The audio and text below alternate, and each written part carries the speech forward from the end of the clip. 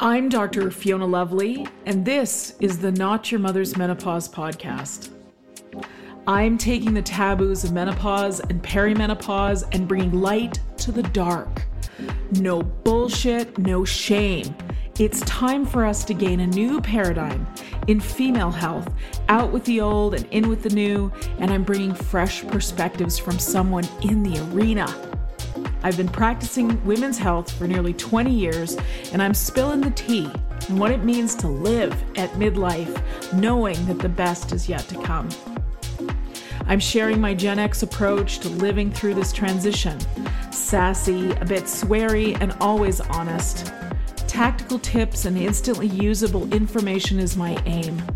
I hope to make you laugh and that you learn something new that helps you embrace the change. Together, we bring power to the peri.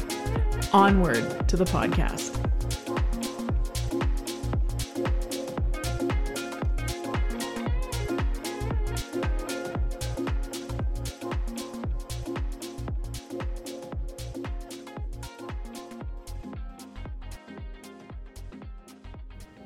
Hey, it's Dr. Fiona Lovely, and this is the Not Your Mother's Menopause podcast. How are you doing today? It's Halloween when I'm recording this, and it's gotten quite chilly outside, and perhaps it's the feistiness that I'm feeling with eclipse season upon us. But let's see if I can't deliver you some truth bombs today to ease the journey, because I'm just like you. I'm a woman on my own menopause journey, figuring out my own perimenopause from a brain that perhaps has a little bit of an advantage in understanding how hormones work. And as always, that's my goal for you, is to deliver the goods. So if I can crack the window a tiny bit in your awareness, that gives you a little more comfort, a little more ease on this journey, then I've done my job. And I'm so grateful for the time you spend with me. So let's see if I can't bring you something juicy today on this Halloween day. Before I get into the podcast, though, I'd like to share my new ad for Athletic Greens, AG1, our sponsor. I would like to acknowledge our sponsor, Athletic Greens, which is now called AG1. This is a vitamin, mineral, and probiotic greens drink. It helps me boost my energy and gives me the nutrients I need in case I don't get what I want and need in my diet for the day. It tastes great, and it has mushrooms and digestive enzymes and adaptogens for adrenal health. I take it once a day. It's truly an all-in-one supplement. If you would like to try AG, please visit athleticgreens.com/Fiona Lovely, and they'll send you a year's supply of liquid vitamin D3 with K2 and 5 free travel packs, which come in mighty handy for getting your AG on the go. Thanks, Athletic Greens, for sponsoring the Not Your Mother's Menopause podcast. Okay, so in the honor of Menopause Awareness Day, which was October 18th. Let's see if we can't crack this open. This really important topic of menopause. When you consider that there are 850 million women around the world in the menopause transition or perimenopause, that gives you an idea that there's a whole lot of us either doing marvelously well and have nothing to say, in which case I want to hear from those sisters because I want to know your secret. Or there's just not a lot of us speaking up because we know the answer is going to be, you have to suffer through it. Don't take that. It's the bitch pill. Can you imagine? And if you don't know what I'm referring to, I did an Instagram post a couple of months back about how a patient of mine was told by her medical doctor when she asked to take the hormone replacement pill, his response to her was, "Don't take that. That's like taking a bitch pill." Can you believe that? If you're as shocked as I was right now upon hearing that, your eyes probably just blew wide open. Anyways, this is the sort of uninformed thoughts, uninformed opinions, misogynistic opinions, etc., that we can suffer with. Now, this was quite a while ago. This patient has been through menopause for probably 15 years at this point. So, I like to think things are getting better. And I really look at the emergence of the research coming out now as a sign that things are improving.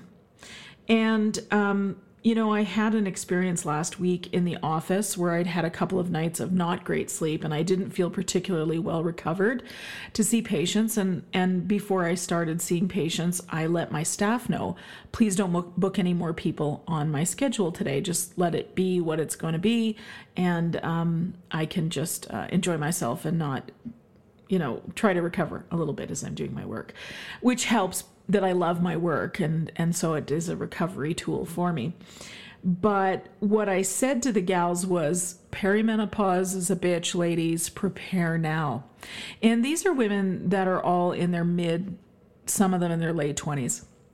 And I was surprised at how many of them came back to me and said, I'm listening, tell me how. So I like to think that that's our daughters, perhaps our nieces, that are saying, okay, we want to do it differently because we saw how our moms and our aunties and our grandmas suffered. So that makes me very hopeful that things are changing. But our understanding of midlife menopause transition, otherwise known as perimenopause, continues to evolve because the research is expanding. And it is my impression that a lot of that research is coming because of us female doctors saying we need more options for our female patients and ourselves. But also it's women running the research. So heck yeah, I'm so happy to see that. There's also more women speaking out. Truthfully, the women going through the transition now are Gen X. That's me too. We don't like to stay quiet. We were not taught to stay quiet. We were raised scrappy and wild. And we learned to speak our minds. And I think because of that, there is a demand for better care and better answers for us. And we will no longer be muzzled by the good girl conditioning. Now, I still have patients that will not talk about things unpleasant that can go along with menopause. And I wish them well. That's deep, deep conditioning from our culture, unfortunately. But the truth is, if you ask, you can only start to open doors. So make sure you're asking the question. And if your doctor doesn't have answers for you, your healthcare provider doesn't have answers for you, perhaps somebody else will. And you can ask, where should I go if you don't have the answers? Now, whether it's hot flashes or joint pain, insomnia, dry skin or acne, anxiety, heavy bleeding, painful intercourse, our symptoms have the same cause. Two things: stress intolerance or chronic stress, and number two is the chronology of hormonal egress.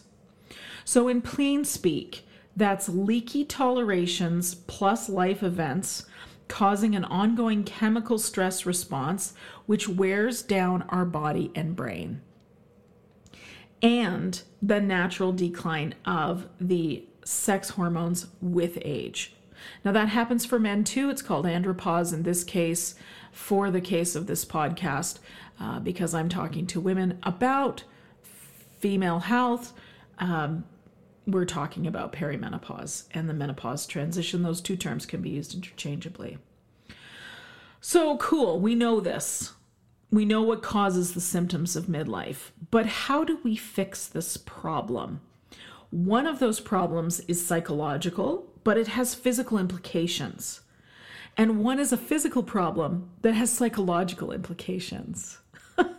Now, you've been listening to the podcast for a while, so you know I'm always going to give you information that's helpful. And I'm going to give you a to-do list of stuff you can start right now. If it resonates with you, pick one thing. Nothing needs to be overwhelming. Just pick one thing that resonates with you and start to implement it in your life. So number one, we are aware that stress damages the system when it's ongoing. Now, stress and the stress response is a fairly new experience, or at least the chronic version is, for human beings. It hasn't even been defined in the dictionaries for more than a few decades at this point. So what we understand is that the experience of efficiency and productivity meeting capitalism and the patriarchy is what's made us focused on being productive as human beings, because then we're valuable. But I'm here to say that has done a number to our health for brain and body, and to start to disentangle from some of that. I know it sounds very complicated. Don't worry about that so much. Just kind of, you'll know what it is for you. Start to disentangle yourself from it and say, do I really need to have this level of response every time I get an email from that causes me stress, or I have a shitty boss or a shitty neighbor or a shitty friend that's causing me stress? Do I need to react every time? And the answer is no. That's the part you're in control of. How people respond to you and your environment, stress is going to come up. That's not your concern. That's them. But how you respond to it, that's always on you. And it's a decision, and we can choose differently. So yes, chronic stress is a choice, and I know that's a real kick in the ass. I know that. Because this is me too, right? But I'm learning to disentangle from that because I'm more attached to my own well-being and longevity than I am to continue the patterns of ongoing stress. Shitty things happen. You get to choose how you respond. And the emotions basically come down to love or fear. You can choose to be loving towards yourself or somebody else involved in the situation, or you can choose to be in fear and stress and ongoing. Another way to look at it is you get to choose between thriving or declining. It makes it pretty stark when you say it that way.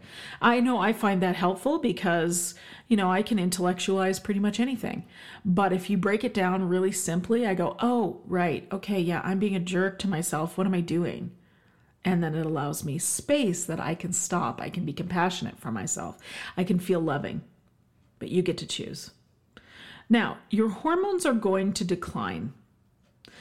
What we can do, because we have the testing ability now, whether we're using blood, whether using urine or saliva, you can test hormones all those ways.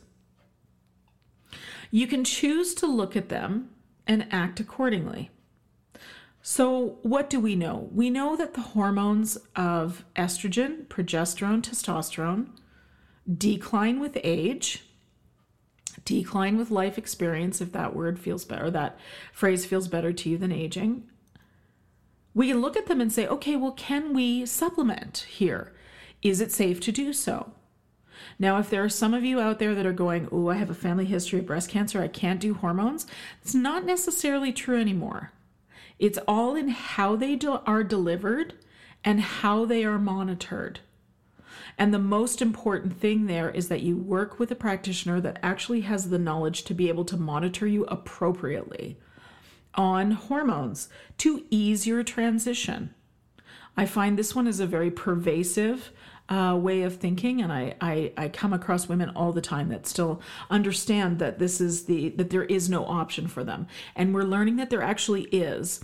There's an option for you to take hormones, but you just need to be monitored tightly, let's say. Now, the stress hormones can go up, they can go down. But as I've just spoken to you about, we can choose loving kindness for ourselves. We can choose gentleness for ourselves, even if we were never taught that. I certainly was not. I was taught to be to be productive, to get shit done. I was taught that. And I have had to learn to back away from that for my own wellness and well-being, and to choose when I'm going to engage. So I encourage you to do the same. I give you permission to do the same. I give you permission to find softness and gentleness for yourself because it's good for our hormones, because it's good for our health.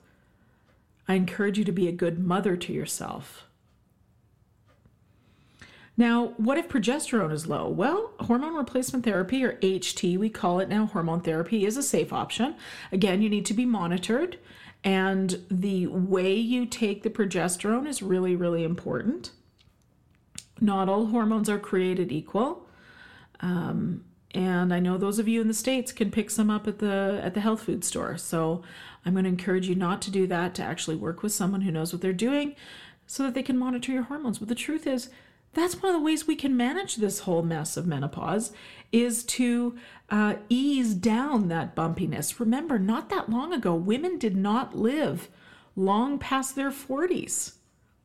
So we're evolving. We're literally blazing a trail, building a path. Our brains have evolved far quicker than our physical bodies can. So we're assisting the process in that way.